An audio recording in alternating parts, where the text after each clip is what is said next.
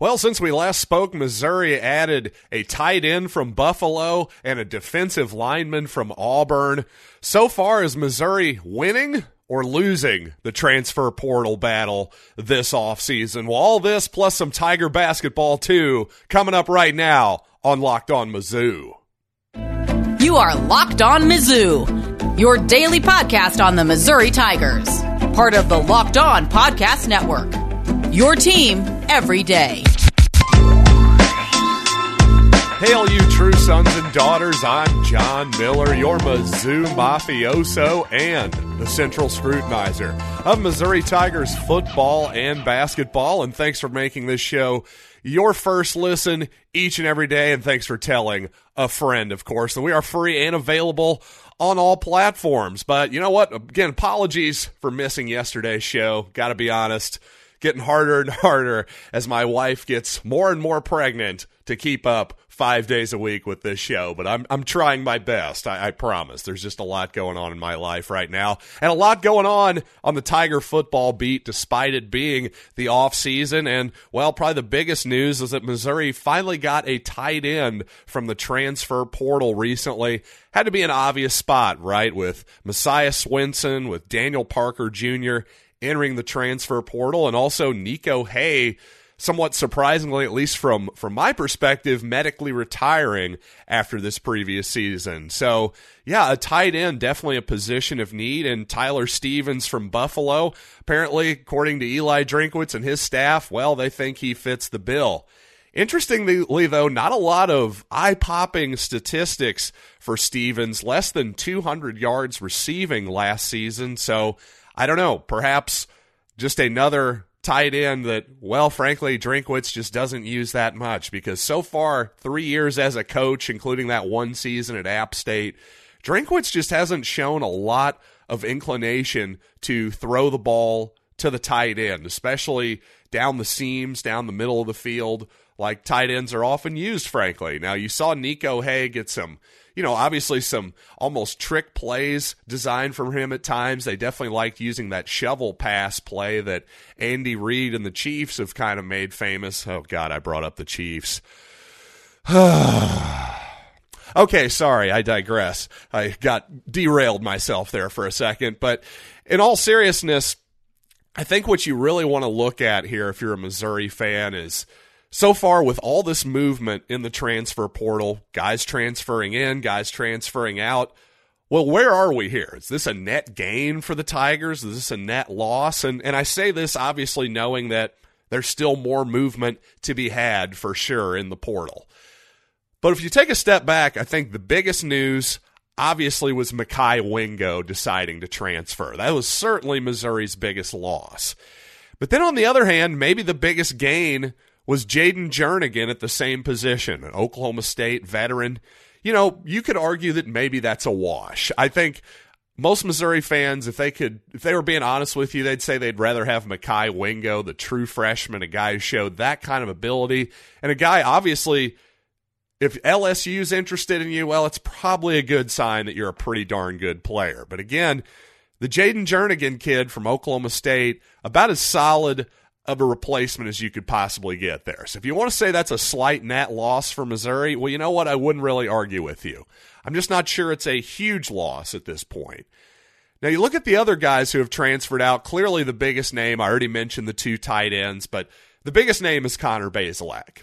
The quarterback, well, how do we feel about Connor Bazelak? We've discussed it many, many times on this program, and from my perspective, I think Bazelak can still be a solid quarterback at this level. He just needs to get healthy. He's got to get his mind right once again. And maybe he can do that with Indiana next season. But at the same time, I feel pretty confident that one of Brady Cook, Tyler Macon, Sam Horn, at least going forward, if not certainly this season, I think we'll be okay with Brady Cook. But going forward, I think any of those three guys could be potentially your starter of the future. And I thought Brady Cook in the bowl game, as I've said before, just added a different element to the Missouri offense with his legs that had been missing all season, quite frankly, especially since the Kentucky ball game, the second ball game of the year for Missouri. I just thought the complete lack of mobility from Bazelak. He got banged up at the end of that game. I thought it really hurt Missouri's offense and limited Tyler Beatty even, as great as he was this season. Now, as far as the rest of the guys that have decided to transfer out, really it's frankly just a bunch of veteran players, most of which who had already had 4 years at Missouri or were technically seniors or taking their COVID year, their graduate transfer, extra year, whatever it might be. And we're talking about guys like Shawn Robinson, Jartorian Hansford, Ish Burdine, and that type of player. Chris Sheeran, also a defensive back. Again, a bunch of guys who have been around the program for a while, and a bunch of guys who, frankly, never really were solidified as first-teamers by any stretch of the imagination. Listen, we all love the Shawn Robinson story as far as him sticking around and becoming a safety and becoming a relatively productive player, but despite his obviously important and memorable interception in Boston earlier in the season, I think Shawn Robinson was probably a replacement level safety, if I'm being honest. I just don't think there was anything particularly special about Shawn or, any of those players that are beyond replacement. So when you actually look at the guys that Missouri brought in, though, it's not as though there's a bunch of obvious blue chippers, though, either. Now, I do think the two Hopper kids, Tyron Hopper, linebacker from Florida, I think there's a good chance he's an immediate starter. Same with Tyrone Hopper, too, perhaps at weak side defensive end, something like that. And Nathaniel Pete, I think he's obviously going to be part of the running back rotation, the transfer from Stanford, former Rockbridge running back. But then, you do have just a bunch of guys like Drayden Norwood, who is a high-level recruit, cornerback. Texas A&M is where he decided to transfer from. And he hasn't shown anything really at the college level, to be fair. He hasn't proven anything. But what I'm saying is some of those other guys, some of those veterans have sort of proven that, well, they're just frankly just replacement level players. So to me, at the very least, if you get a guy like Norwood, maybe there's more upside there. He only spent one season at Texas A&M, so easy to imagine that, yeah, there's still more to get out of him. So to me, the upside of that type of name is worth it. And then one more, Bence Polgar, he's a center. So we need a center there. If he can be anything close to what Mike Maietti is, then obviously he's a good addition as well. So, I don't know. To me, you just look at it, you take an objective look. I think Missouri isn't really losing a whole lot other than Mekhi Wingo, and I think you're at least replacing him with a reasonable facsimile of Mekhi Wingo as an interior defensive lineman. You're at least getting a guy who's been a productive player in the Big 12, a veteran, a guy with some experience. And then on top of that, you've got at least, I think, 2 or 3 more guys who are going to be either starters or big parts of the running back rotation, right? So to me, the upside of the players, the younger players that Missouri has brought in is actually, to me, it actually outweighs what we've lost. So far at least, while the transfer portal is very strange in a lot of ways and something that Missouri fans are going to have to get used to, myself included, I actually think you take a step back, at least as of right now, I think it's a net positive for 2022 for the Tigers. I think this roster has actually gotten a little bit better in the offseason. And while the transfer portal is alive and well, so is the high school market apparently too, because Missouri surprisingly added a 3-star linebacker, here at the last second. So let's talk about that young man after the break. But first I want to tell you that there might be less football being played right now, but betonline.net, that's right, betonline.net has way more odds and info for this playoff season, from scores, totals, player performance props, to where the next coach fired is going to land. BetOnline is the number one spot for all things NFL betting in 2022. And of course, it's not just football. BetOnline.net's basketball, hockey, boxing, UFC odds coverage is the best in the business. From sports right down to your favorite Vegas casino games, BetOnline is your number one wagering destination. BetOnline, the fastest and easiest way to wager on all your favorite sports and play your favorite games. BetOnline, where the game starts. And thanks again for making Locked On Mizzou your first listen. Why don't all you St. Louis Cardinals fans give my buddy Lucas Smith a shot? He's a former Missouri graduate as well. In fact, a much more recent Missouri graduate than this old man here. Lucas, a really good guy. He's got you covered over at Locked On Cardinals, wherever you get your podcasts. But you know what?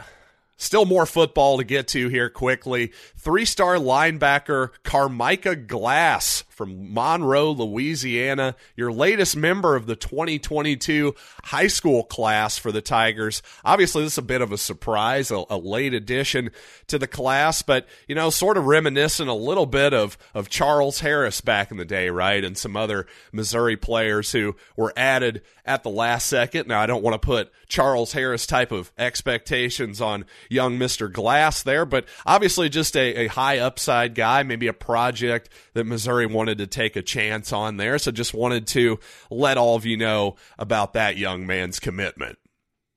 Obviously not a great showing for Missouri, especially in the second half against Iowa State up in Ames. This is the men's basketball team, of course, and well, kind of a rough shooting game from Kobe Brown. It's hard for Missouri to win if he's only going to score one basket, but oddly enough, the game started off pretty well for Brown and Missouri. One thing I noticed, and Rock M Nation actually had a pretty good breakdown on the Iowa State defense this morning, but they were basically playing a no-middle defense, if you will, essentially just trying to force all penetration and everything to the sidelines, the baseline, that kind of thing. So obviously you get the ball to the middle of the court with penetration. Well, the defense has to suck in. You get a lot of kickouts for open threes, that type of deal. But what Missouri was kind of countering it with early, it seemed like Kobe Brown was getting the ball in the post, anticipating the double teams well, and having good timely passes and cuts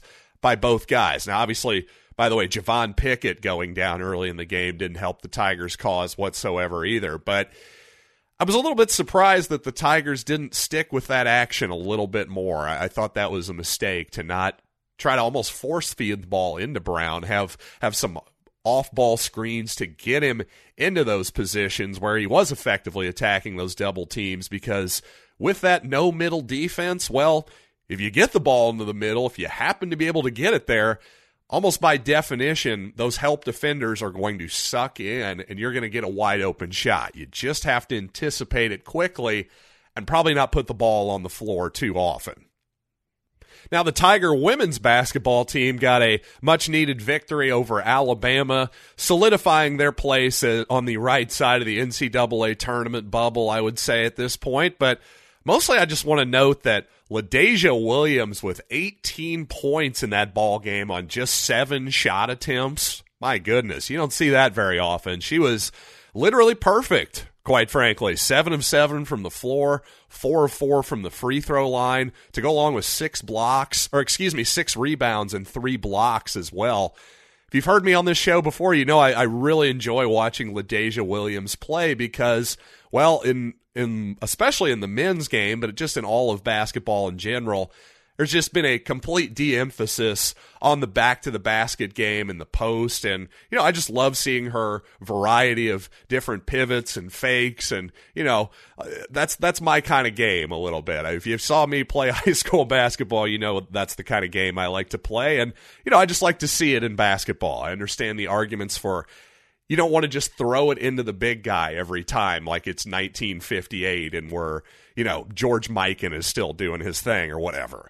I understand all that, but I think what's lost, though, is if you can't play with your back to the basket at all, well, you're completely missing a part of the game that's really important at times. Yeah, you may not get 10 post touches a game, but if you're going to get an occasional mismatch, if you're going to get a mouse in the house when they switch and you're 6'8" and suddenly a 6'2" guy is guarding you, well, if you can't punish that guy down low a little bit, you're letting the defense off the hook. You're making it very easy for them to switch now all of a sudden.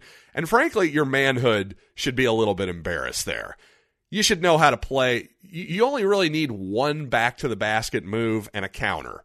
This shouldn't be that difficult. What's your favorite move with your back to the basket? Well, to me, it was turn over my left shoulder and shoot a right-handed jump hook. Simple as that. Well, as long as you can just have something to go the other way, maybe a left-handed hook, for instance, that's really all you need. It's not that complicated, but hey, somebody like LaDasia Williams, as good as her footwork is, she kind of makes it look complicated, but really it's pretty darn simple.